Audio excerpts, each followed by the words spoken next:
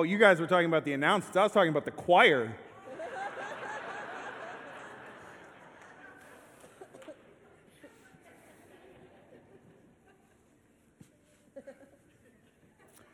He deserves all the glory. Boy, that should light a fire in us. Amen.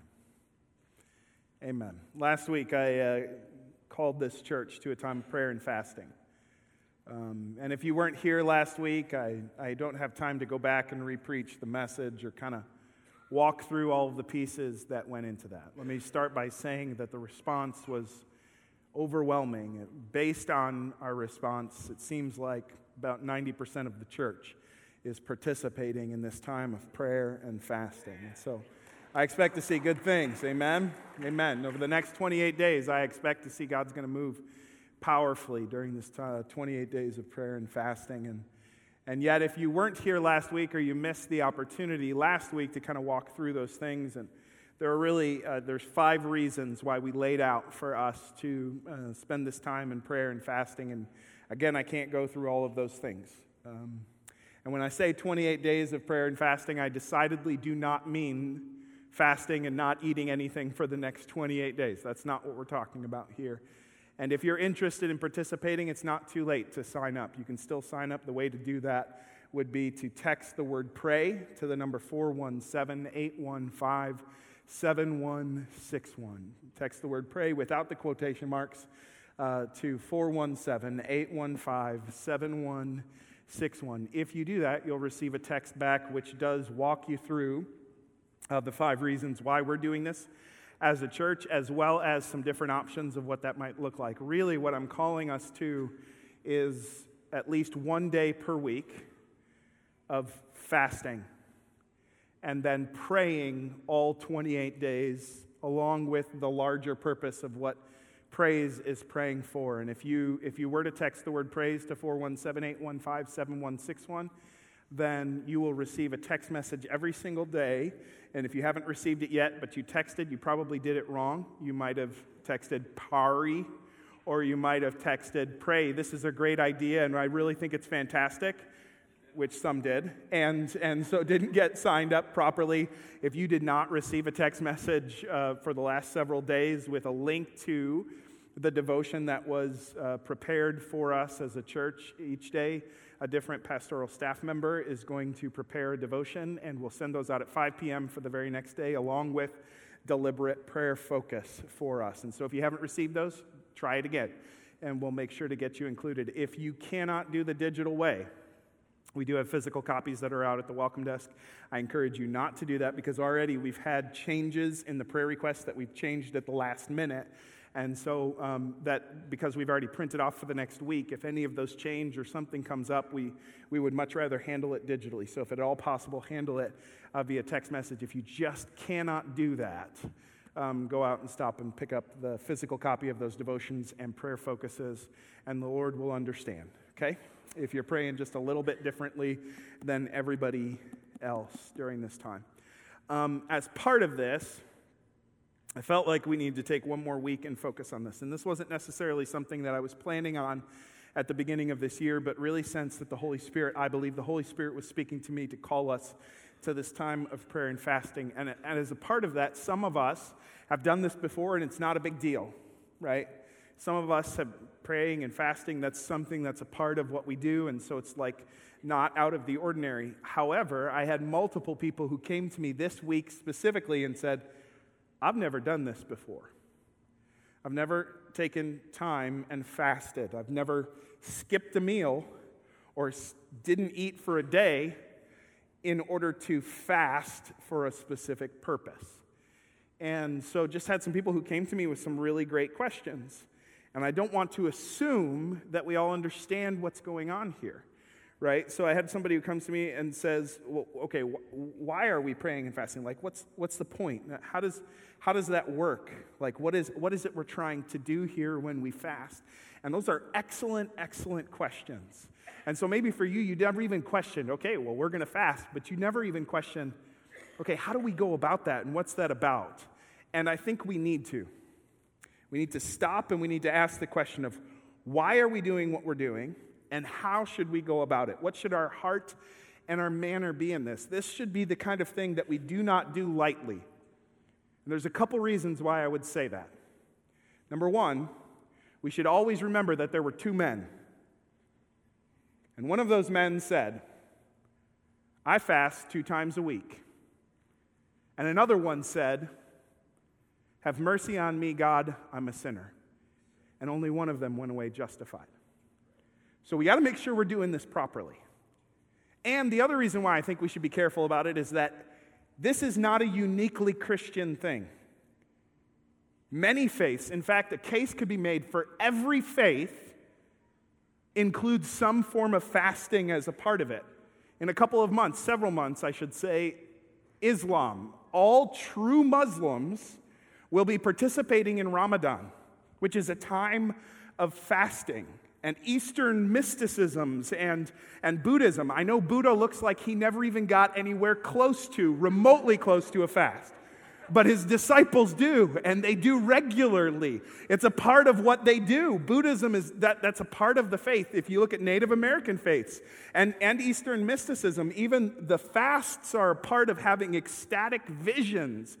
And so if all of these faiths are doing this, boy, we better make sure that we're approaching this in the right manner, because if we don't, it's not a fast, it's a diet. Okay? And here's the other thing. In Christianity, we are not commanded to fast. Read your Bible. There's only one command by God to fast anywhere in Scripture, and it's in Leviticus chapter 16. It's the Day of Atonement, which was fulfilled in Jesus Christ, which means nowhere in here are we commanded to fast. Jesus never commands us to fast. In fact, every time Jesus talks about fasting, he cautions us. And he says, be very careful how you do this. Do it in the right way. And so, I don't want to take another week and talk about this, but I really feel like we need to. Because I want to make sure that we've got the right heart and the right motivations and the right disposition as we're walking into it in order that God would honor it. Okay? So if you would grab your Bibles today, here's what we're going to do. We're going to read 3 passages from Jesus' life where he is talking about fasting and just kind of see what we can learn from those about fasting and what we're trying to accomplish and how we need to do it and why we do it, okay? So if you don't have a Bible with you today, reach over and grab one of the ones that are in the seat somewhere around you in order that you might be able to follow along in Scriptures. We believe that the Word of God is the core of our belief. I mean, this is what provides the truth for us. And so if we're going into a time of fasting, we want to make sure that we're doing it in the right manner, and this is where we're going to find that. So grab it. Once you have it, open it up to the book of Matthew, chapter 9. In fact, all 3 stories are going to be in Matthew this morning, and if you have one of those church Bibles, that'll be on page 814. Page 814, Matthew chapter 9. Matthew chapter 9. We'll start in verse 14. Matthew chapter 9, verse 14. Here's what it says. Then the disciples of John came to him, saying, why do we and the Pharisees fast, but your disciples do not fast? Now, if Matthew is remotely chronological, if it's in order, which we're not guaranteed that it is, but if it is, then this is happening after John has been put in prison because he said something that Herod the Tetrarch got mad at, okay? And if that's the case, these disciples are coming to Jesus and they're asking, what's different here? And they're not coming with ill motives. They are coming good people who have been following John, probably heartbroken as a result of the fact that he's in prison, he's not being delivered from it.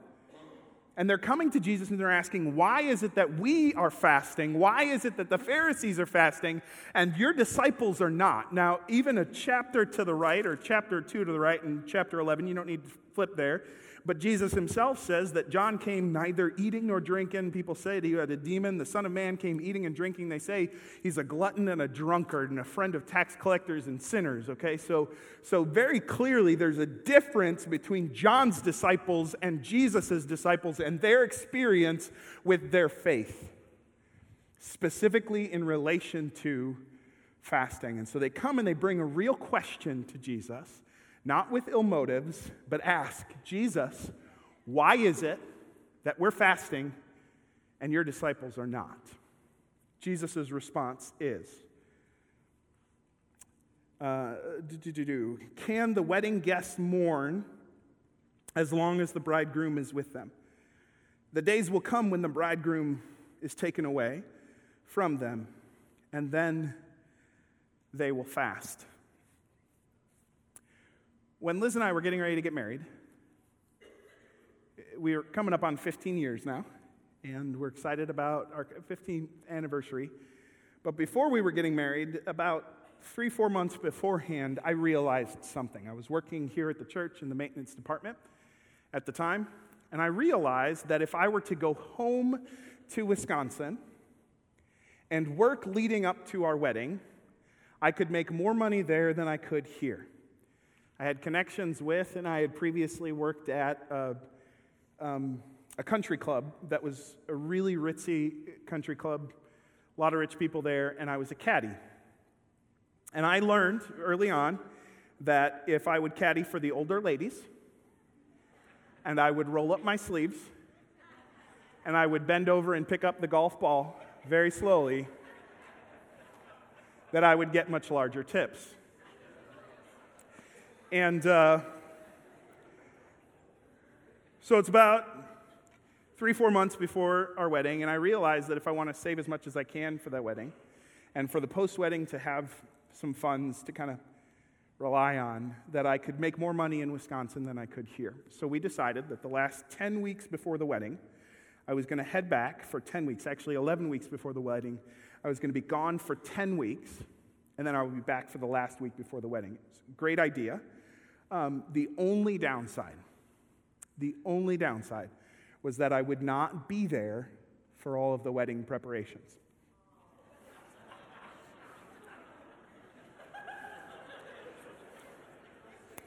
So, there were other downsides as well, but that was, of course, the big one for me. So I was going to be gone for 10 weeks, 70 days, 1,680 hours, 100,800 minutes. 10 weeks I was going to be gone, working every day. And I worked hard. And I spent that 10 weeks saving and working and doing nothing else. I never once went out while I was back at home. I worked and I went to sleep and I woke up and I worked. And I pushed hard. And the highlight of every morning, the highlight of every day was in the morning. Every morning I would wake up, and this was before text messages. And this was when Mark Zuckerberg was still at Harvard. And so the cutting-edge technology was Yahoo Instant Messenger. So I would go and I would sit in front of the computer every morning. For about an hour, we would message back and forth on Yahoo Instant Messenger. And that was what I lived for. That 10 weeks, that's what I was focused on. Nothing else had taste to me. But then when I came home, that last week beforehand, oh, that was a celebration. And in fact, I've been celebrating ever since. Right? That's what Jesus is talking about here.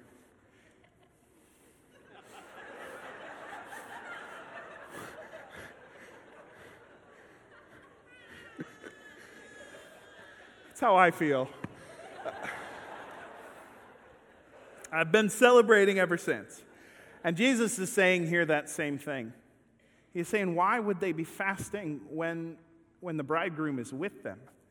This is a time to celebrate. Now, listen here. If you do not hear what you should be hearing in that statement, Jesus is saying something big. Because all through the Old Testament, who was the husband to the people?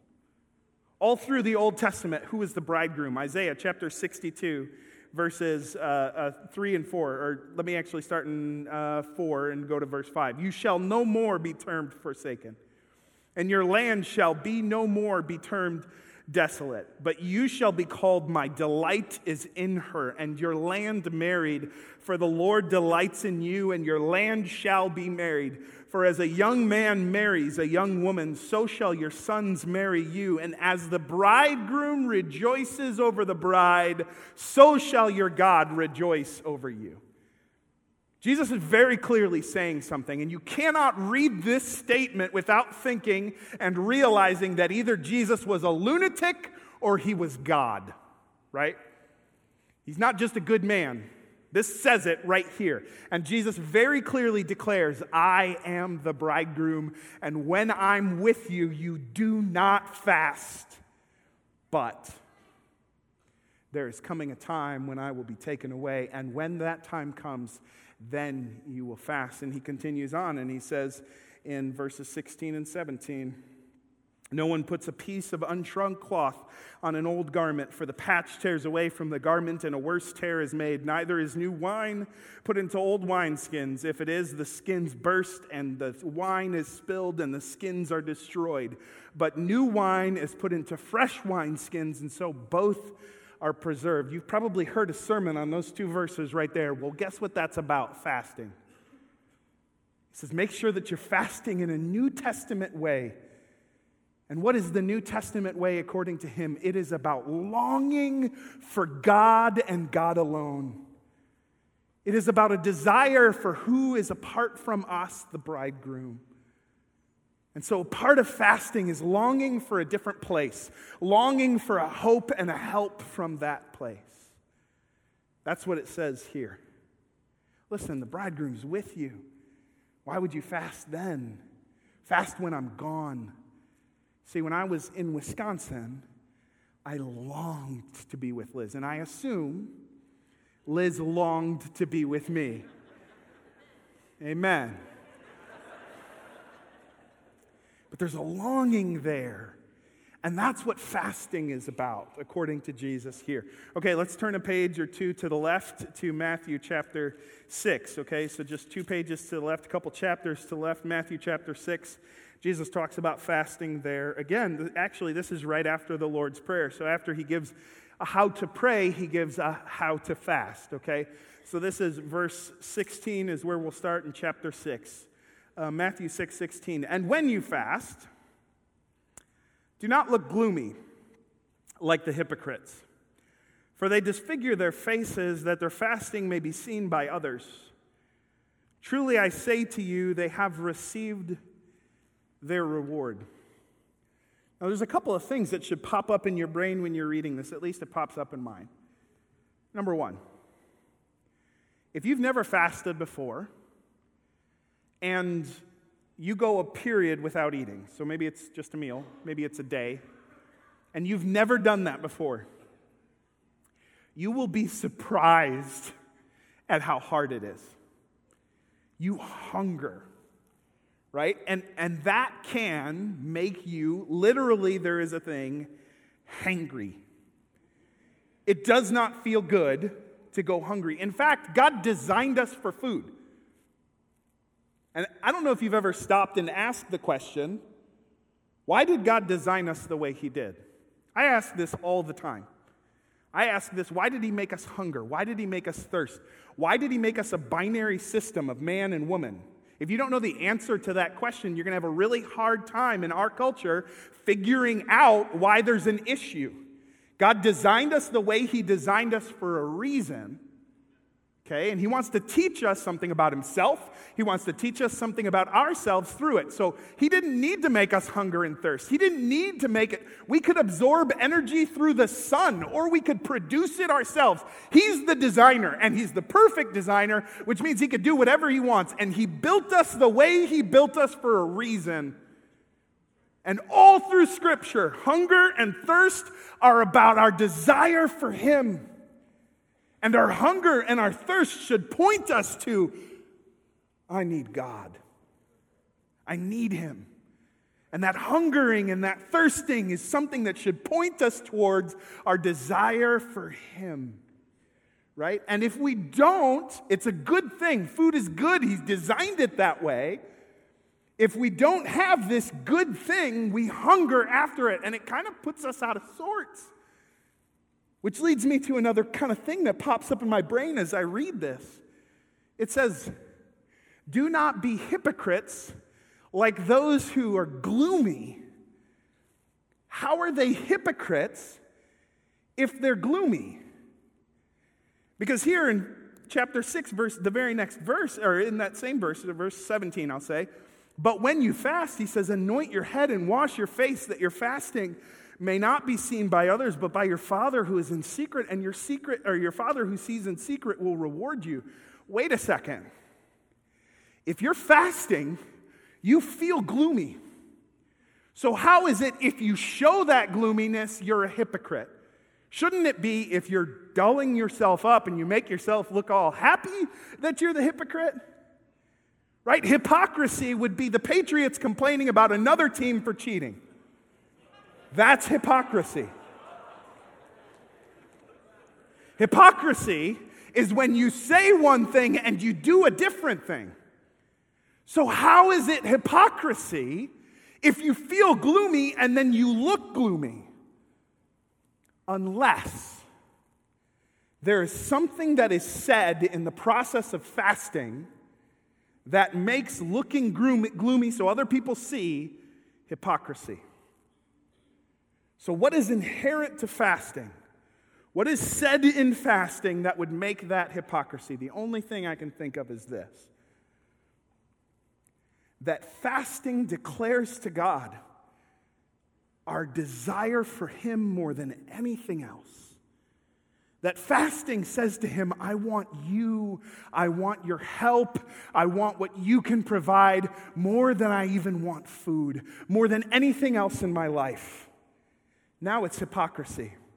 Because if you do fasting in such a way that other people see in order that you can get pats on the back for your self-discipline or your spirituality, that's hypocrisy. Because you're telling God, "I want you more than anything else," but in reality, no, you don't. You want the approval of other people. That's hypocrisy. Which means that in fasting, there is this inherent thing of saying, "God, I need you. I need what you can give and no one else. I want what you can provide and no one else. I want you more than I want the bread that I eat." That is New Testament fasting. And he says here, so when you fast, make sure to fast in such a way that it is your Father who sees you, and He will reward you. One more story. Flip a couple more pages to the left. Go back to Matthew chapter 3. This is the last story I'm going to read you today. Matthew chapter 3, let's start in verse 13. Matthew chapter 3, verse 13. Then Jesus came. This is at the beginning of Jesus' ministry. Actually, it's before Jesus' ministry. So this is his baptism. Matthew chapter 3, verse 13. Then Jesus came from Galilee to the Jordan to John to be baptized by him. And John would have prevented him, saying, "I need to be baptized by you, and do you come to me?" But Jesus answered him, "Let it be so now, for thus it is fitting for us to fulfill all righteousness." And then he consented. That's a pretty big deal, the fact that Jesus was baptized by John in order to fulfill all righteousness. The reason why that's important was that Jesus died for our sins, but he lived for our righteousness. Right? If he hadn't lived the perfect life, his righteousness could not be imparted to us. But he fulfilled all righteousness, including being baptized by John, and in that we find our righteousness as we live. Okay. So he says, no, it's necessary in order for me to fulfill all righteousness. Then he consented. Verse 16. And when Jesus was baptized, immediately he went up from the water. And behold, the heavens were opened to him, and he saw the Spirit of God descending like a dove and coming to rest on him. And behold, a voice from heaven said, "This is my beloved Son, with whom I am well pleased." What a moment that must have been. Can you imagine? being there that day and having heaven split open and the Spirit of God descending like a dove, and then hearing a voice, "This is my beloved Son in whom I am well pleased." What a moment. Oh, to have seen that, been there for it. And then immediately after that, verse 1 of chapter 4. Then Jesus was led up by the Spirit into the wilderness to be tempted by the devil. And after fasting 40 days and 40 nights, he was hungry. And then the tempter came. Immediately afterwards, after this incredible moment, it says he was led by the Spirit into the wilderness to be tempted by the enemy. And he's there fasting for 40 days and 40 nights, and he was hungry, and then the tempter came. I don't know if you hear, again, a really close correlation between what's happening here and the Israelites. Being led by God out of Egypt, through the Red Sea, eventually into the wilderness. And they're there for 40 years. If the comparison is not obvious in your brain, think about it a little bit. And while they're there, they are disobedient. And now Jesus goes into the wilderness, and he's there for 40 days. And while he's there, he is then tested with an opportunity to be disobedient. This is another one of those fulfilling all righteousness kind of moments, okay? But he's hungry after 40 days, and the tempter came and said to him, "If you are the Son of God, command these stones to become loaves of bread." Satan comes to him and says, "I've read the scriptures, and I know what God can do. I remember when the Israelites were in the wilderness, and I remember that God spoke, and just by his word, he made something that did not exist before. He spoke, and there was manna, and they were able to eat." He says, "If you're the Son of God, prove it. I know God can speak and make bread, so you speak and turn these stones into rock bread." And Jesus replies, "It is written, man shall not live by bread alone, but by every word that comes from the mouth of God." Now, if before we weren't 100% certain about what is happening in this passage, you should be now. Because he is directly quoting from Deuteronomy chapter 8. And I want you to flip back there with me. This is important, and I'm not going to stay there too long, and we can't read all of it, so I'm just going to read little pieces of it. But flip all the way back to Deuteronomy chapter 8, because this is what Jesus is quoting from. Deuteronomy chapter 8 on my Bible, and the church Bible, it'll be on page 152. Okay, this is Deuteronomy chapter 8. This is Jesus quoting directly from this passage. Okay, so this has direct implications for us. In fact, I am convinced if you want to know what biblical fasting looks like, you should read Deuteronomy chapter 8 all the way through. Because it doesn't mention fasting one time in it, but Deuteronomy chapter 8 is a chapter about biblical fasting, okay? So Deuteronomy chapter 8, verse 2, this is what he's quoting from. Here's what it says. "And you shall remember the whole way that the Lord your God has led you these 40 years in the wilderness, that he might humble you, testing you to know what was in your heart, whether you would keep his commandments or not." Verse 3, "And he humbled you, and he let you hunger, and fed you with manna, which you did not know, nor did your fathers know, that he might make you know that man does not live by bread alone, but man lives by every word that comes from the mouth of the Lord." So what is this saying? This is saying that the whole point of manna, the whole purpose of manna, according to verse 3, is this: that they would recognize that the word of God is enough for them. That when they were in the wilderness and had no other way to eat, just the word of God, spoke forth and made bread out of nothing. That's the point of manna. The word of God is more important than anything else to us. Okay? He said, and then the Lord's going to bless you. And keep reading, and I wish I could read all of it, but I can't. So I'm going to skip down to verse 7.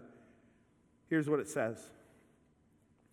For the Lord your God is bringing you into a good land, a land of brooks of water, of fountains and springs flowing out in the valleys and the hills, a land of wheat and barley, of vines and fig trees and pomegranates, a land of olive trees and honey, a land in which you will eat bread without scarcity, in which you will lack nothing, a land whose stones are iron and out of whose hills you can dig copper. And you shall eat and be full, and you shall bless the Lord your God for the good land he has given you. He says, God's going to bless you. He's going to pour out blessings upon you, and you are going to be full. And in that fullness, you'll recognize that our God is a good God who gives good gifts to his children. He said, but there's a danger in fullness. Verse 11, take care lest you forget the Lord your God by not keeping his commandments and his rules and his statutes, which I command you today.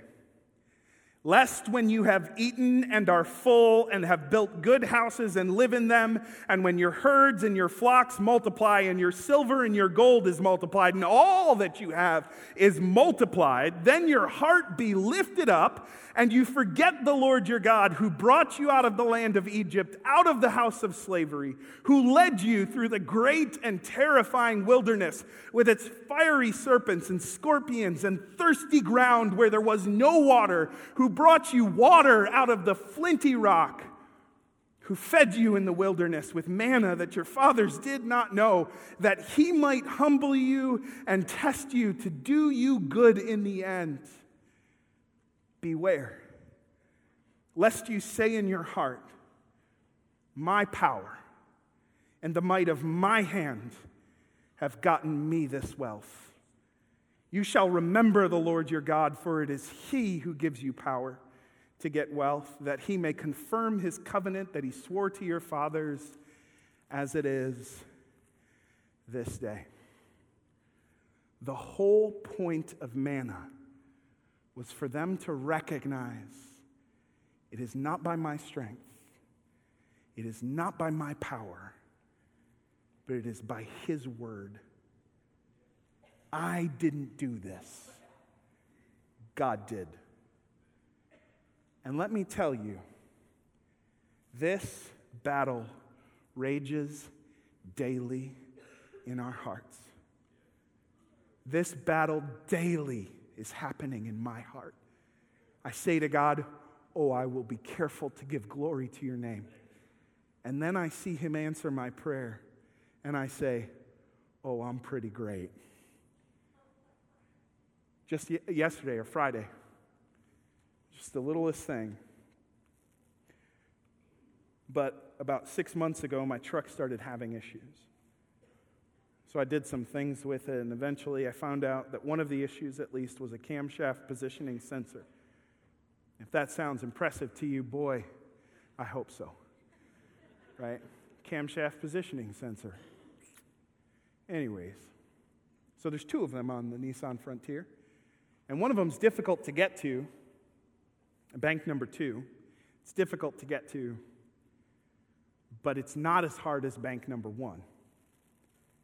And so I was praying, oh God, let it be bank number 2. And it was. And I worked at it, and I got it changed. And I was happy. All was right with the world. And then earlier this week, the truck started acting up again. Ran codes on it, and it was bank number 1. And that one, oh, I'm just saying, it is back behind the engine. You have to lay on top of the engine to get to this thing. You got to reach around. I'm watching video after video on YouTube, and every single one of them said the F word at least 5 times. I mean, I'm watching them, I'm like, if that's a part of this, I'm a pastor, and I'm pretty sure I can't say that, right?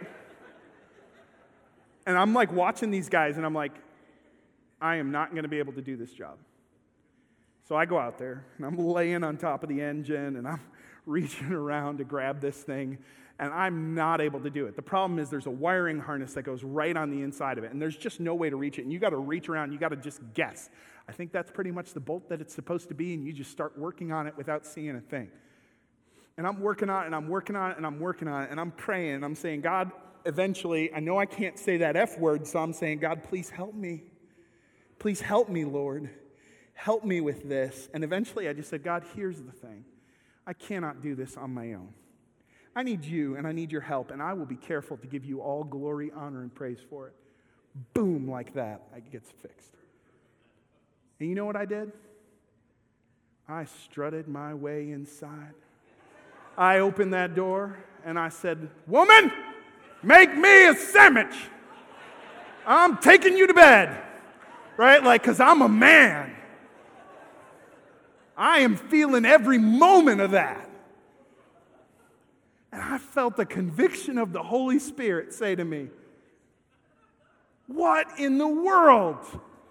You just told me you were going to give me all the glory, honor, and praise, and now you're trying to take it for yourself again. Not by my might, not by my power. And what is happening in Matthew chapter 4? Satan is such a contortionist. He is the only one that I know of who can take manna, which is supposed to be about completely relying on the Word of God and the Word of God alone, and turn it in order to use it as a temptation. Because what does he say? If you are the Son of God, speak and turn these stones into bread. It says, if you have the power, Jesus, if you have the might, if you really are the Son of God, show your strength, because I know what God can do. But what he's trying to get Jesus to do is doubt God's word. Go back to chapter 3, verse 17. This is my beloved Son. Is his word true or not? Do you believe what he has to say, or are you going to try to do it in your own might and your own power? Only Satan can do that. Manna is all about God's word is enough for me more than bread. And this is what fasting does. Fasting says, I do not have what it takes. I've tried it all, God, but ultimately I don't have it. And all my help and all my hope is in you and in you alone. And so I'm bringing it to you. And God, not only am I going to not try to show my own strength, but I'm going to, even in my weakness, I'm going to fast. And I'm going to say, God, I cannot do this, and I will not take the glory. It's you and you alone. And in that, when we are weak, he is strong. That's fasting. That's why we do what we do. That's why we come to him and we say, God, I can't do it, but I trust you. And my help and my hope is in your word and your word alone. It's not in the power of my own arm. It's not in my strength. It's not in food, God, but I will be weak. And there's a question there. Why does it work? Why does fasting move the hand of God? Why does he respond the way he does to fasting? I don't know, because I'm not God. And he doesn't tell us anywhere in here. But I have a theory. Because the overwhelming account of Scripture is this. In our weakness, his strength is made perfect. When we come to him and we declare, I cannot do this, God. And I'm not even going to try to show my strength. And I'm not even going to try to show my might. But instead, I'm going to humble myself and say, all my help, all my hope is in you. The overwhelming account of Scripture is that God responds in that moment.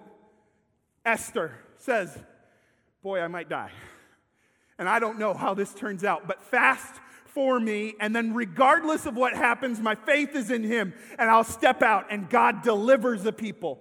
Jehoshaphat, the armies are closing on Jerusalem, and he says to the people, let's fast and pray. And then they stand before him and they say, we do not know what to do, but our eyes are on you, O God. And he delivers them miraculously. Why? Because his power is made perfect in our weakness. And if we approach fasting in any other way, that our self-discipline in any way results in a reward, then we are taking it and we are ruining it. It's not about our strength, it's about our weakness. It's all about his strength. And if you don't believe that, 2 Corinthians chapter 12, verse 9 is very clear on this.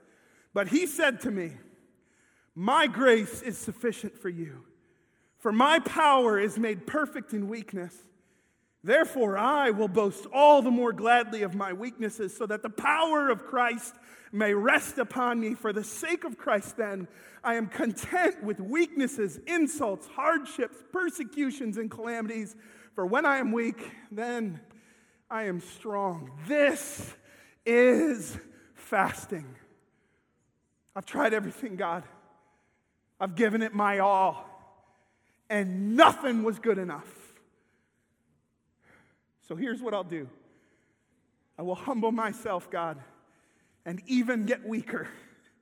And I will lay it before you, and I will ask you to move, and he will move. He might change the situation. He might change the circumstance.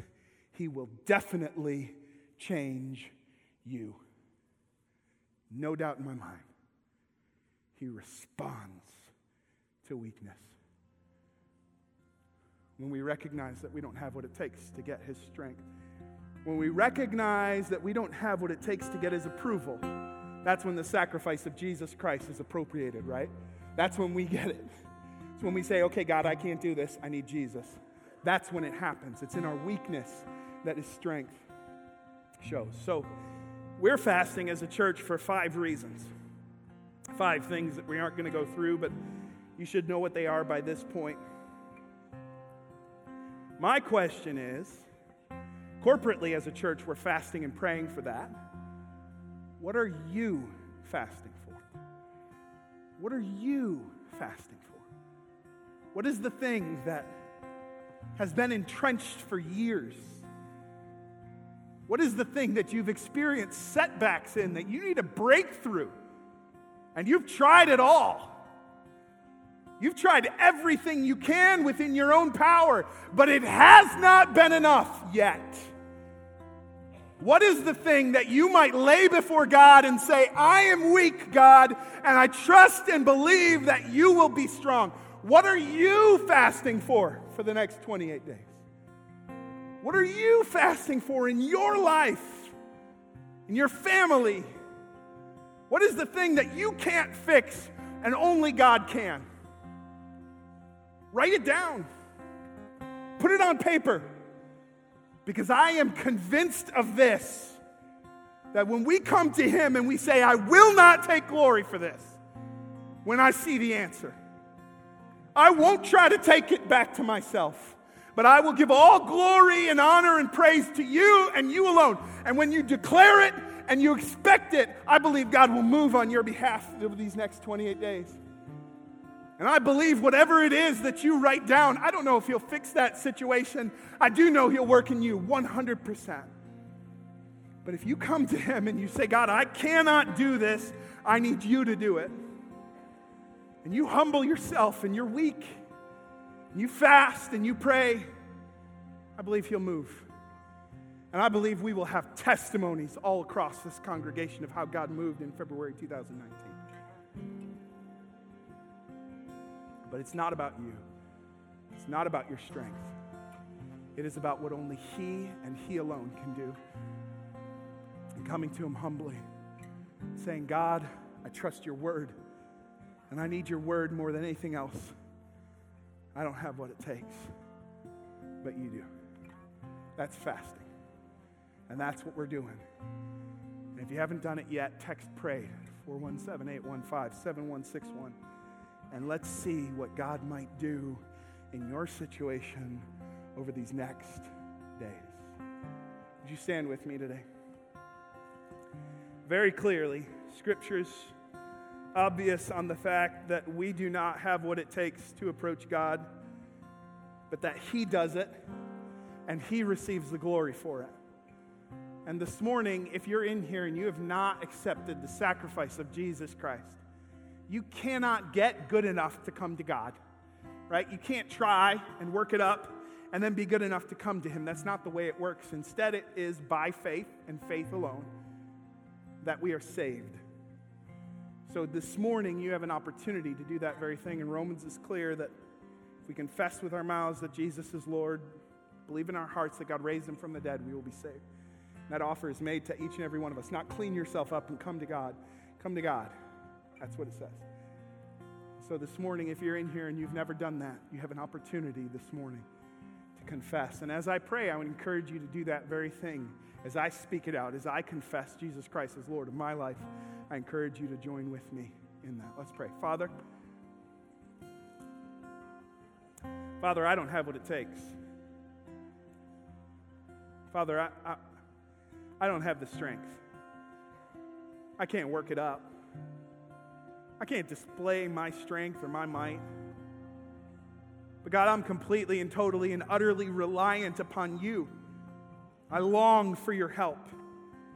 Because it's not here, it's in another place. My hope and my help rest in you and in you alone, oh God. And I see that when I come to that point, not trying to have enough self-discipline, but just recognizing my own weakness and declaring that and laying something before you, you move over and over in Scripture. We see that that's the case. So God, we come to you as those who can't do it on our own, but those who recognize that you are more than enough and that nothing is impossible for you. We rely upon your word for that marriage right now that there is no hope for. I believe this month we will see a breakthrough. For that daughter who is not serving you today, I believe this month we are going to see a breakthrough. For those cells that are out of alignment, I believe we're going to see a breakthrough. And we're going to see healing in it. For those emotional problems that we don't have the answer for, oh God, I believe we're going to see a breakthrough this month. For this church, I believe we're going to see a breakthrough this month. That's all by your power.